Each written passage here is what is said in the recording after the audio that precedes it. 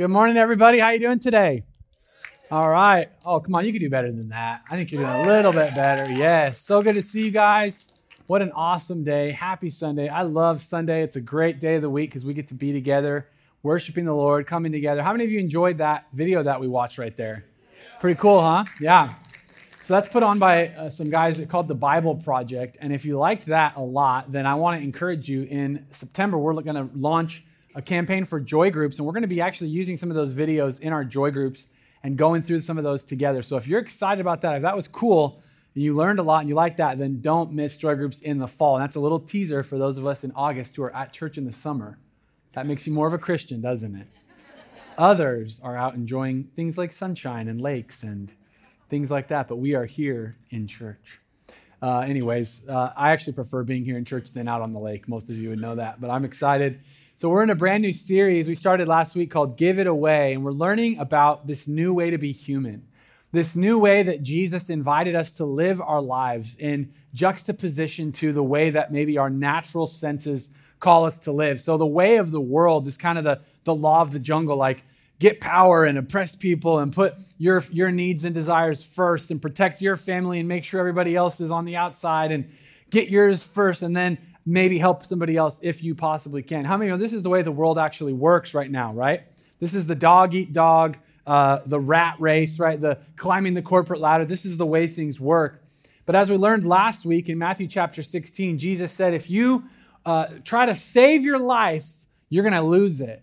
If you pursue this life where you're building up yourself, you're living this self-aggrandizing life, like you're going to end up losing it. So this way that seems right to you, it actually ends up in death. But he says, if you'll follow me and take up your cross, if you will lose your life for my sake, you will find it. And Jesus says there's a brand new way to live, a brand new way to be human. And so in this series, Give It Away, we're learning how to give our lives away. But not just for any cause, not just for any reason, but giving them away for the sake of Christ and his kingdom. And what's really exciting about this is that we find out when we will give our lives to Christ, not just in a religious sense, right? Not just in I prayed a little prayer and Jesus came and lived in my heart. Little Jesus in my little heart. I opened the door to my heart and he's right there, right? Not in just that way, but when we give our lives to Jesus in a comprehensive, holistic way, meaning that I gave my marriage to Jesus. I gave my finances to Jesus. I gave my politics to Jesus. Help us, Jesus, right? I gave my football team to Jesus. Go Ducks. All right. Just making sure. Yeah. Sorry, I had to slip that in there. I mean, the Ducks are God's team. I think we're in agreement, right? It's a very humble animal. It's not like a lion or a tiger. It's a duck. I mean, hurts no one in real life, but on the football field, they're warriors. Anyways, we give our life to Jesus. When we will give our lives to Christ holistically, comprehensively, he actually leads us to fulfillment and satisfaction. So we're learning about this and how we can give our lives away in the areas of radical service, in the areas of generosity. And then today, what we're going to talk about is in this area of justice. How many of you learned a lot in that 6-minute video? Just picked up a lot, right? Isn't it amazing how much content and information you can get in a 6-minute video? I'm going to show you how little somebody can do with 30 minutes. It's really amazing. Just for you to get that contrast and really appreciate it. What we heard in the video, though, and what we see biblically is that there are really two types of justice. There's retributive justice, and then there's restorative justice. Now, typically, in the way that we use the word justice or the word fairness or that, what is right, holding someone accountable, these kind of concepts are predominantly concerned with retributive justice. And I find that in culture and society today, and really every human, and you see this from little kids on up, is that people are really concerned with making sure that things are fair. How many of you have young kids? And what do you hear quite often? That's not fair. Now, we as adults say that all the time too. We just maybe don't vocalize it. But on the inside, we're like, Bob hasn't been working here as long as I have, and he got the promotion. That's not fair. This person they get to lead a joy group. I know them. I knew them 2 years ago, and they were drunk as a skunk, and like, what's going on? That's not fair. And we compare, right? And we're all about this retributive justice. If you do something wrong, we got to hold them accountable, make sure that they pay for their crimes. And there's not necessarily something wrong with retributive justice, but we're only getting one side of the heart of God. If that's all that we think about and all that we're concerned with, and what I find to be interesting is it's really, really tough for fallen human beings who ourselves have been hurt, but we've also hurt other people. It's really hard for us to put ourselves as the judge and the jury because we don't always get it right. In fact, I think we would have to say, honestly, we get it wrong more than we get it right, because we want to hold other people accountable and we want things to be fair. But what I've found in the human experience is that nobody really wants fairness, not actually, because somebody in Somalia could look at us and say, man, it's not fair that you have all that you have and I have what I have. My lot in life is so much lower, so much less, but we don't go, you're right, it's not fair. Here, let me de-escalate myself to your level. Come on, somebody. So we want it to be fair when it's something against us, but when fairness would actually bring you down a few notches, we don't want it, do we? And so we're missing something here. When we just talk about retributive justice alone, it's really not reflective of the heart of God, not holistically, not completely. I want us to look into the book of Micah. They read this scripture in the verse, but Micah was a prophet thousands of years ago, and he's speaking to the nation of Israel. And it's interesting because they're talking about these concepts, this idea of justice and fairness, and how can we get this right? And if you're only thinking in a retributive justice kind of a sense, then everything that comes to religion is always about appeasing an angry God. Because we've done wrong things, we've hurt people. And so when a lot of people think of Christianity this way, it's like, well, if I come to God, I need to give him something in order to make myself right with him. And so this is what the ancient Israelites were saying. And Micah, the prophet, is putting this rhetorical question on pen to paper. And he says, with what shall I come before the Lord and bow myself before God on high? Shall I come before him with burnt offerings, with calves a year old? Will the Lord be pleased with thousands of rams, with 10,000 of rivers of oil? Shall I give my firstborn for my transgression, for the fruit of my body, for the sin of my soul? In other words, what can I give to God? What sacrifice, what offering? In this culture, it's rams. In our culture, it's Dodge Rams. It's people that like Fords are like, whatever. But what are we going to give to God? Well, I'll go to church every week. I won't watch the rated MA shows on Netflix. Like, Lord, I won't, retweet that thing that I wanted to. Like, I won't, do whatever it is. And we think that there's something that we can give to God. If I go to church every Sunday, like I'm bringing an offering, and we're thinking about God as this angry being that we need to appease through some religious action. Micah says, wait a second, you guys are missing it. He says, that's religion. Religion is about appeasing an angry God, but there's something different when you talk about having a relationship with the real God. This is what it looks like. And Micah says this, he has told you, O man, what is good. What does the Lord require of you but to do justice, to love kindness, and to walk humbly with your God? These famous words, to do justice, to love kindness, and to walk humbly with your God. See, religion is about appeasing an angry God. It's about retributive justice. I've done wrong. I have to pay it back and make God happy with me. But honestly, God is so good and so gracious and so amazing. And there's another side to his heart of this restorative justice. And God doesn't want you to appease him. He wants you to walk in relationship with him and begin to capture and connect with his heart. So religion is about appeasing an angry God, but relationship is about participating with a loving God to bring his love and his goodness into the world. See, what it truly means to be a Christian is not that you personally would just get right with God and pay for your own sins and basically now be inside the inner circle, be in the club with God, and God and I are good and we're okay. That's a very exclusive perspective that is actually antithetical to the real gospel, which is this, that God is so good and so loving that yes, he wants to bring you into his family. Yes, he wants to bring you into his inner circle, but he doesn't want you to just sit in there and like, now you're okay, we're okay, and everything's good. He wants to let his goodness and grace flow through our lives into the world around us. And that's what Micah is talking about. He's talking about restorative justice, restorative justice. Now, this makes sense when you know the story of the Bible, when you go back all the way to the very beginning. When God created mankind, when he created Adam and Eve in the garden, he said, I want you to tend and keep the garden. I want you to be fruitful and multiply. And he gave them purpose. They were to extend God's kingdom. If you know the imagery of what the garden represents, it was basically the intersection of heaven and earth, that this God living in the spiritual realm is going to connect with people, and he's going to operate on earth. And these two realms are going to come together in this place called the Garden of Eden. And he wanted them to extend that rule and that reign of God's goodness and his fellowship and all this good stuff out into the world. But sin came into the story and interrupted that cycle. And all of a sudden it became he said, she said, we did, they did, I owe you, you owe me. Let's fight to the death, retributive justice, right? But if you go back to the beginning of the story, what God intended was for human beings to be his image bearers, that they were to reflect the nature of God, the goodness of God, the mercy of God out into the world around them. So when you talk about being a Christian, it's not like, hey, pray this prayer, go to church 3.2 times a month, make sure you check all the boxes that you read your Bible reading plan. Like, that's not what being a Christian is. Being a Christian is being brought back into that relationship with God, not appeasing an angry God, but participating with a loving God. Restorative justice. Restorative justice is a concept we want to talk about today as we talk about giving our life away and living for this kind of justice, being those image bearers to reflect God's goodness into the world. And restorative justice really is concerned with elevating the plight of the lowly. Elevating the plight of the lowly. And they demonstrated this so well in the video where talked about the different ways that we can participate in injustice. And so all of us have been perhaps unjust to another human being and oppressed them in some way or another, actively, right? But then also we've maybe received benefits from being part of unjust systems, right? Where we didn't actively oppress someone, but somebody was being oppressed by another and we benefited from that. And we've also been oppressed. So we've experienced, right, all of the different sides of this. But how many of you would say, I don't like it when I'm the one who's on the bottom rung, right? My dad used to tease about the totem poles, right? You'd always have the guy on top always had a big smile on the totem pole, and then everybody else was like squished.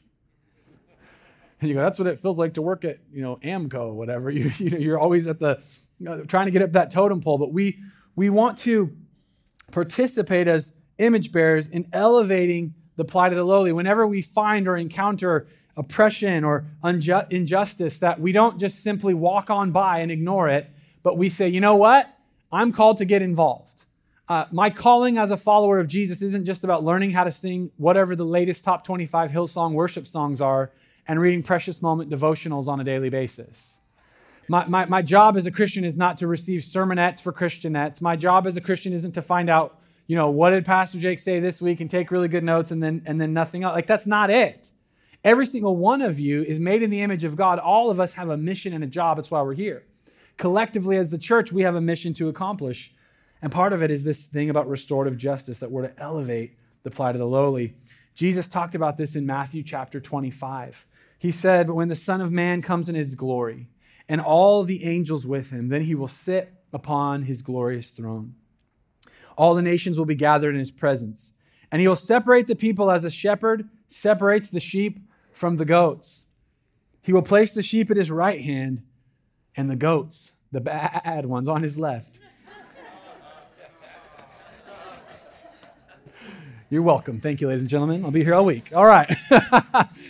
Jesus separates the sheep and the goats. How many of you are like, I think I'll take the right hand, Bob Barker. I want to go to that. I'll take this one over here.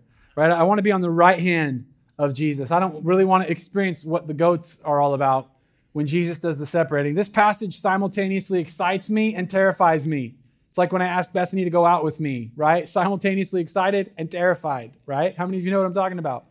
Because Jesus is actually giving us some pretty heavy stuff right here. He says, man, when the Son of Man comes back, when Jesus comes back to basically set everything into order, there's going to be a separation. Now, right away, if you've got a religious mindset, you're thinking, okay, how do I get on the right side of God? That's what you're thinking, aren't you? That's what I would think. Like, okay, man, Jesus is coming back. I need to make sure every time I feel like the airplane's going to crash, I always pray the sinner's prayer. Anybody with me? Turbulence, Jesus, please forgive me all my sins. Oh, Lord Jesus, please forgive me for what I thought about that person sitting right next to me. They're like, did you realize you were praying out loud?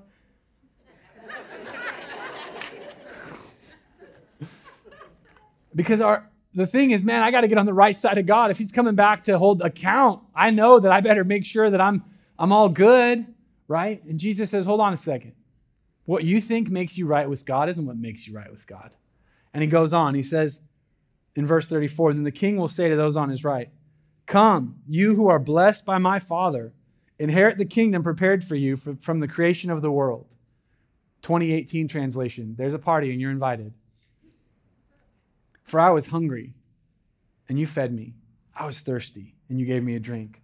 I was a stranger and you invited me into your home. I was naked. If you're from the South, you were naked.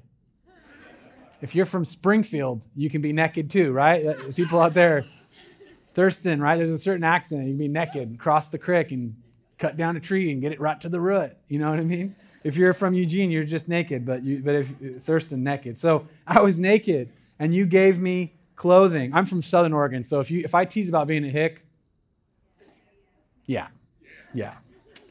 Have you ever watched an entire NASCAR race? You might be a redneck. Okay. I was naked, and you gave me clothing. I was sick, and you cared for me. I was in prison, and you visited me. Then these righteous ones. See, God's definition of what makes a person righteous isn't that you read all your precious moments devotional. Well, God, I was at church every Sunday. I mean, okay, sure, that's good, but that's not what makes you righteous. See, righteousness is about being right with God and right with people. And being right with God and right with people are really two sides of the same coin. Because if you're really right with God, you're not going to participate in injustice. If you're really right with God, you're going to carry his values and his commandments and his heartbeat into the world, right? And Jesus says, the righteous ones will reply, verse 37, Lord, when did we ever see you hungry and feed you, or thirsty and give you something to drink, or a stranger and show you hospitality, or naked, or even naked, and give you clothing? When did we ever see you sick or in prison and visit you? And the king will say, I tell you the truth. When you did it to one of the least of these, my brothers and sisters, you were doing it to me. Amen. And what is righteousness? Well, I don't swear. Well, good for you, but that doesn't make you righteous. It doesn't make you right with God. Well, I don't watch the shows that you're not supposed to watch. That's good, but that doesn't make you a good person. It doesn't mean that you're right with God. What makes you righteous is when your heart begins to look like his heart. You see, what makes my son Jack Schmelzer versus Jack whatever else? He's of me. He's not just like living in my house. My kids don't inherit, they don't become a Schmelzer because they occupy a physical space. They don't have a characteristic of identity just because I love them. That's not what makes them part of my family. They are of me. They're literally of me. I tell my kids, you are half me, right? They're like, I wish I was more of mom, but whatever. That's what you get, half and half. And my offspring, they are like me. When we talk about being a child of God, it means you are of him. Do you look like your father? Does the same blood flow through your veins? Come on. Do you begin to look like God? And Jesus says, listen, the way that you love my kids, my brothers and sisters, the least of these, when they are down, that's what makes you righteous. That when you look like God. Now, maybe you're thinking, okay, man, we need to get out of church and we need to go, start a homeless shelter and do all this kind of stuff. Well, that's a good thing to do, but no, that's not the whole thing. You're not earning your way. You're reflecting God's heart. And there's a lot of people in the world that are trying to do as much good as they can, and their heart is just as rotten to the core as possible. Because what they're trying to do is validate themselves before God. You can do the right thing, but from the wrong heart, and you're not going to receive the word of Jesus, hey, righteous one, you're on my right hand. Because see, we don't earn it. We either look like God, we've either embraced it and taken on his heart, and we're reflecting his goodness and love. The goodness and grace of God that has come to us is now going through us. And that's what Jesus says righteousness looks like. So how can we respond to this? How many of you would say, man, I want to be righteous, and I want to be somebody, righteous sounds cool too, right? Like, dude, that's righteous. How many of you want to be right with God and right with other people and come on, you can raise your hand, participation prize today, right? I want to be somebody that God's goodness flows through me into the world. That the places that I walk into, when I walk into the room, it's not like, oh man, everything's the same. But no, the people begin to feel the grace and the presence of God coming through me, his goodness. I'm reflecting it into the world. How can we respond to this? I want to give you 4 things this morning. Number 1, we got to make it personal. Make it personal. Have you ever heard this phrase? It's just business. It's not personal. How many of you know when you hear that phrase, it is personal? How many of you ever said that to somebody? Oh, it's not personal. It's just business. You say it like this, it makes it better. Business. The closer your teeth are together when you say that word, the better it sounds. It's not personal. Business. There is so little air coming through my mouth right now. And when you hear that, you go, yeah, right, it's always personal. Right? And what if we, without even thinking about it, are taking on this mindset in the way that we treat other people? but we know it's not true. Other people are God's children just as much as you are. I want you to think about how you would want your children, your physical offspring, to be treated if they were cast down, if they were addicted to drugs, if they were in prison, if they had made horrible mistakes, if your kids were astray and they were wandering. Maybe some of you are even in this boat and you have a child who's kind of out on the edge, on the fringe. And what do you want? You want a Christian to come by and say, man, get your life together. You're a mess. Or would you really like it if somebody acted a little bit more like Jesus and got down, put their arms around him and said, listen, I know things are bad for you right now, but I know who you really are. How would you like somebody to treat your children? Why do you think God cares about this so much?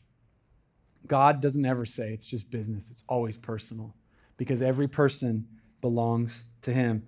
Other people are God's children. And so justice, my friends, is a personal responsibility. It's not just a political one.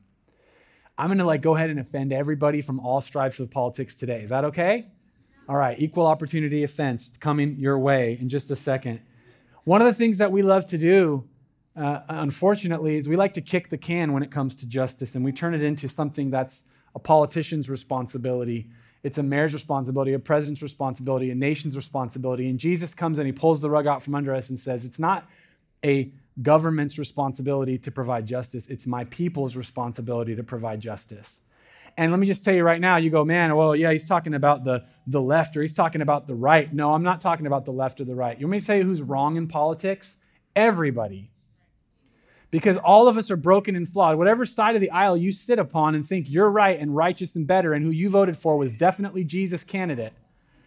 Let me just give you a news flash because I know a lot of you, some of you think that, man, if Hillary would have got in, then Jesus would have won. Some of you think that now that Trump got in, that Jesus won. Jesus doesn't win with either party. Jesus was already the winner, right? Do you know when Jesus wins? When his people begin to look like him and embrace him, whoever the heck is sitting on the throne of whatever nation it happens to be. Because throughout history, there's been governments and pastors, pastors sometimes are the problem. Presidents, pastors, magistrates, the governor, the Roman emperor, whoever it is, and yet God still is the king. And God still, what he says is right is right.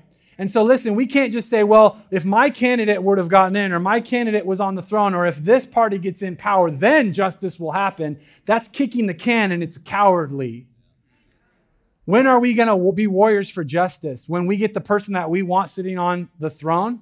Well, when we get power, then things will change. That's an anti-Christian perspective.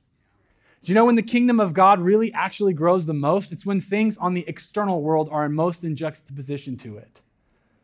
When things are oppressive, because in the darkness, the light shines even brighter. And so as followers of Jesus, we can't just say, well, I'm just going to kick the can, and justice is somebody else's responsibility. The word of Jesus to us today is, no, it's your responsibility. It is personal. It's not just business. And we can't get caught up in the idolatry of thinking, well, once we win this battle in this political race or whatever, that's not how it goes, you guys. Justice is a personal responsibility for those of us as followers of Jesus. We're called, again, to be ambassadors of the kingdom of heaven. And I don't care what side of the political aisle you sit on, left, right, in the middle, green, yellow, whatever. It doesn't matter. Whatever you are, we think, well, the way I see it is the way God sees it. And let me just give you a news flash. That's not true. All of us are wrong and broken and flawed in some way. Come on. So we got to make it personal. Take a personal responsibility. Everybody is God's child. We're looking to elevate and provide restorative justice. Number 2, we need to use our voice. You can't sit it out. Well, I'm just going to wait till this trouble passes and I'm not going to get involved. No, you're called to use your voice. You're called to put your reputation and your business and your family. You're called to put your life on the line to serve and to elevate people. You see, we're either actually in a real battle for the souls and the hearts and minds of real people, or we're not. And if we're not, then all of what we're doing here is just a big facade and ceremony and a game, but I don't believe that. I don't wake up early on Sundays and come to church because it's the funnest thing to do. In a couple of weeks, there will be actual real football games on TV at this exact moment. Did you realize that? So, that's more fun for me, for you, for a lot of you, right? You could be eating brunch right now. There's a lot of things you could be doing, right? You could be eating Eggs Benedict. I say. There's a lot of things we could be doing. So what are we doing here? Why are we here? Because there is a God and he has a plan for this universe, and we want to learn what it is and participate with him. We're here to worship him. We're here to honor him. We're here to connect with his heart. We're here to grow. We're here to be followers of Jesus. We're here to see a city transformed by the gospel of Jesus Christ. We're not a social club. Come on, somebody. And so we can't sit it out. Well, I'll just wait and see. I'll let the professional pastors and professional ministers and the Christians that are qualified do the work. I'll let everybody else say their thing. No, God gave you a voice and he wants you to use it. In Proverbs 31, he says, speak up for those who cannot speak for themselves. Ensure justice for those being crushed. Yes, speak up for the poor and helpless and see that they get justice. You can't sit on the sideline. You got to get in the game. You want to follow Jesus, you got to get involved. Now, I told you I was going to offend people on both sides of the political spectrum, and I'm going to. See, one of the things we love to do is we love to be selectively indignant. Selective indignance is where I get really upset about injustice that helps my political views seem to be right or correct, but I don't give a rat's rear end about oppression and injustice if it doesn't feed my power base. Come on, somebody. So listen, there's a lot of Christians in here, and again, I'm going to hit both sides. So if you get offended first, just the other side's going to get offended next, okay? Some people are like, man, we got to defend, immigrants, and we got to stand up for people, borders, and all this kind of stuff. And if you don't, do that, then you don't even love Jesus, and you're crap, and all this kind of stuff. And somebody comes and says, well, what about the unborn? No. Next. We got to protect the unborn. These are real human beings. These are lives. Well, what about people coming across the border and needing it? No. Screw them. Come on. Everybody okay? We all right? Well, Pastor Jake, you're just making it too simple. There's other things. I know. Here's what I want to get to, though. I'm not trying to go after your politics. I'm trying to go after your heart. I want to hit you where the good Lord split you. Come on, I want to get right to where it matters, because here's the thing. All of us are comfortable to be selectively indignant about some injustice somewhere, but God doesn't want us to make it political. He wants to make it personal, and he wants us to get involved and invested, not politically, not necessarily there, but personally to care. And I'm not saying you turn your brain off and you don't use wisdom and all this kind of stuff. And again, I said I'm going to offend everybody here today. All of us are doing it in some way. We might be like really offended about stuff happening on a global level, but we don't care about our neighbor. We might be selectively indignant, and God is saying, come on, open your heart and mind. If you're going to be indignant even at your own self for participating in injustice, and begin to be somebody that elevates, that brings restorative justice. Speak up. You can't sit it out. You got to get in the game. One of the guys that's just absolutely my hero, because he's a beast freak warrior of righteousness, is my dad. Come on. You know what a beast freak warrior is? Yeah, like my dad is a warrior. My dad is a pastor. I know pastors are supposed to be gentle shepherd. My dad's a German shepherd. And my dad, I've watched him through the years stand up for people being oppressed. And I don't mean stand up like, hi, I'm a pastor in town, and I'd like you to please stop that, what you're doing. No, I'm talking about getting physically involved. One day we were driving up after church in our 1987 Chevy Suburban, which is a tank without a gun. Right? It's just the most metal you can put into one vehicle and have it still actually drive down the road. And I remember we were pulling up to a Kenny Rogers Roasters. You guys remember Kenny Rogers Roasters, that restaurant? Talking, islands in the stream, that is what we are. Kenny Rogers, you got to know when to hold them, know when to fold them. Okay, so Kenny Rogers Roasters, we're pulling up. I think I stepped on a Junior Mint. That's the dangers of being in a movie theater. Kenny Rogers Roasters, and my dad, he's driving, and he spots somebody beating up like an older guy, and this big altercation going on, and we didn't even see it, but all of a sudden my dad just leaps out of the car, doesn't put the brake on, doesn't park. My Italian mom has to jump over Italian Ninja and slam on the brakes so we don't crash. My dad is running, screaming into Kenny Rogers Roasters. He basically kicks down the door, and this guy is pounding this other guy. And my dad gets right in his face and he goes, do you want a piece of me? And the fight was over, right? It was like, we're done. Everybody go home, right? Collect your participation prize and go home. My dad is like the opposite of what a lot of times as men in the church we think Christian men are supposed to be. See, we have this whole perception that like Christian men, like that means you're being nice. So, you wear your pastel today to come to church? I did. Have you done your manscaping? Yes, my eyebrows and all. Man, one of the things we say about Christian men is that he's such a nice guy. I don't care if you think I'm nice. You know what I care about? I hope you think I have courage. Come on, any men in the house? And I know women, you can have courage too. This isn't a gender thing, but I just want to speak to this image that's been placed upon Christian men that we're supposed to be like these docile, like well-groomed, kind of like weak, meek little guys, right? And listen, I'm just telling you, God gave you muscles. I tell my son Jack, because he'll like pop off and slam one of the girls, he's only 4. So right now he's just like all this, he's like Hulk, right? And all this power that he has as a 4-year-old boy. He's like, Dad, I'm stronger than you. I'm like, no, you're not. Anyways, but you will be, so I'm going to be nice to you. Jack will like haul off and enact justice on Penelope, 3-year-old sister. Evie's a little tougher. She's street, man. You don't play with her, right? Evie will cut you, right? You don't play. But Jack will go after Penelope, and I'm like, son, no, you don't hit your sister. God gave you these muscles and your strength to protect people. And he's like, all right, until the next time. Ah! God gave you strength to stand up for the oppressed. Not just guys, women. God gave you strength, grace, love, courage. God gave it to you to stand up for the oppressed, not oppress, not hurt other people. God wants us to get in the game, not just sit it out, not just be too afraid to jump in, but to use our voice, to put ourselves on the line, to actually step out in benefit of another human being. Number 3, how do we respond to this message today? We need to put our money where our mouth is. Let me ask you a dangerous question. Does your bank statement reflect a heart for justice in God's kingdom?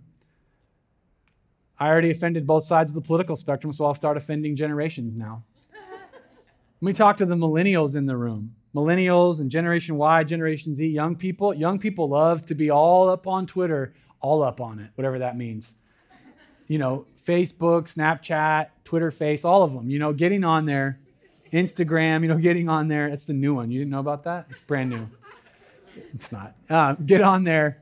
And man, this politician sucks and this person sucks and you suck and all this, everyone sucks, right? And so indignant. And it's like being a warrior, right? Being a tiger when it comes to social media. And then when it comes time to like actually give your resources financially, invest in your church and in justice and give it to God like you're just a little tiny kitty.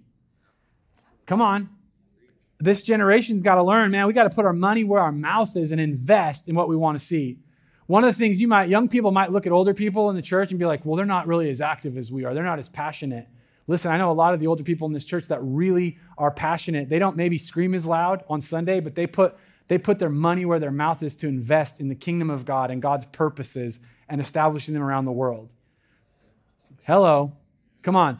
So listen, maybe you're sitting here and you're like, well, what are you talking about? You're just talking about getting my money. No, I'm saying ask God to give you a generous heart, to be obedient with your finances, to invest in his kingdom purposes. One of the places you can do that is here at your church. My wife and I, Bethany, we give our tithe to the Lord. 10% of everything we get, we give right away into the church, right?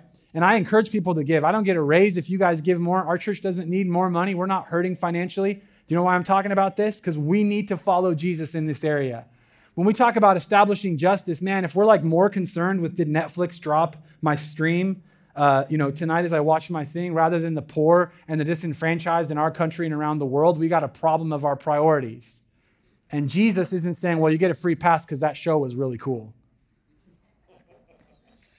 We can practice generosity right here in our church. Our church is an agency of justice. Our church right here, Joy Church, our mission is to reach people with the gospel in the city of Eugene. And the gospel doesn't just mean that people pray a prayer and then we move on. It means that everything gets elevated, that we begin to see life transformation and the poor are elevated, the addicted are set free. Come on, the demon-possessed are set free. Come on, that the kids that don't have parents get parents, that we invest in making this place look more like heaven. I'm talking about what the church of Jesus is meant to be, not a social club on Sundays that people go and dress up nice and wear pastel and say, you're nice, you're nice, you're nice. Come on, somebody. All right, that was a weak sauce response. I'm just going to tell you right now, because I'm preaching like a beast freak warrior right now. And I know I have skinny jeans on, but I'm a beast freak. All right, let's move on. Beyond money, though, are we actively participating in justice and restorative justice in our community? And last here, not least, but last, number 4, We need to think globally and act locally. Think globally, but act locally. One of the things we can get caught in is a trap of being incensed and outraged at the injustice that's going on outside of our ability to influence it or contribute to the change. So it's so easy to be like, well, this is what's happening down here. This is what's happening over here in this country. This is what's happening in Washington, D.C.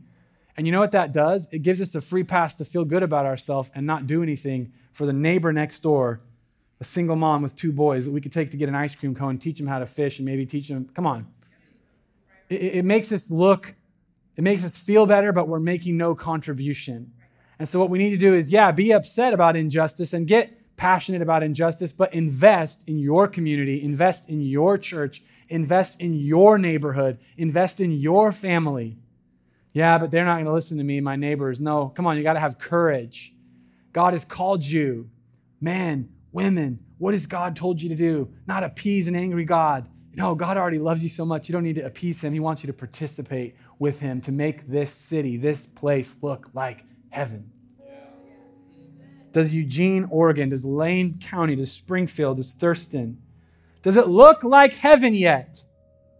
What's the answer? So are we done? No. Come on, we got a mission.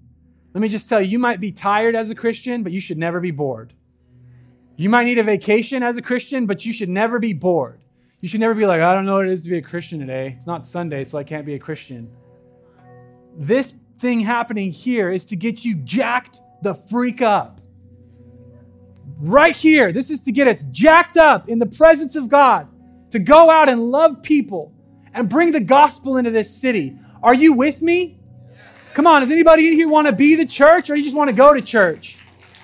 Does anybody here want to follow Jesus into this city? Let me just tell you, I know I'm out of time. I know that, but I'm just going to keep preaching for just 2 more minutes. The very first message that we preached took place on Colony Oaks Drive, South Eugene, up in the hills. There was about 20 people, 29 people, including kids. We had a bunch of butt-ugly metal chairs. We had absolutely no money. We had very, very few people. There was just a few of us that are in here that were at that meeting. And the very first message we preached was about the city of Nineveh, where Jonah went, and he was all ticked because God wanted to show mercy. And God says, Jonah, don't you care about the 220,000 lost people in this city and a great amount of animals? God's an animal lover too, if you know that story. And Jonah's all ticked because a tree he lost his shade. And God says, let me get your heart, Jonah. It's about these people in the city. Did you know that there's over 200,000 people that are lost in this county, in this place? And God wants to get a hold of our heart, church. God wants to get a hold of us and say, it's not about coming on Sundays and just having a nice service. It's about us getting passionate, connected with God's heart, receiving his grace, receiving his gospel, and going out into the world and letting it shine. Come on, let it shine. Let it shine. So here's the bottom line today. I want to leave you with this. I know I'm passionate. This is the real me, folks. I tell a lot of jokes, but let me just tell you, I'm passionate for God's kingdom to come in this place. The bottom line is this: how can I change? What can I change in my life right now to put this truth into motion? You should never come to church on a Sunday and think, I'm just going to hear a nice message and go home. This is a dangerous place to be, because you're going to hear truth and hear the word of God. And if it touches you and gets in that right spot, it's going to change something in you. And so what we should ask is this: what can I change in my life right now to respond to this truth? What can I change? Maybe for some of us, that's just to open our thoughts and our hearts, to take this word in. It's a big word. It's a tough word. It's challenging, and say, God, I don't see it, but I want to see it. God, would you open my life to see it?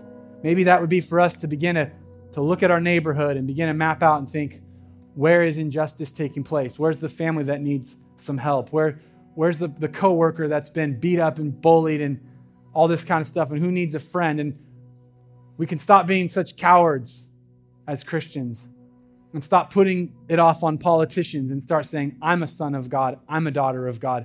It's my responsibility. And we can begin to be those ambassadors of God's kingdom in our place.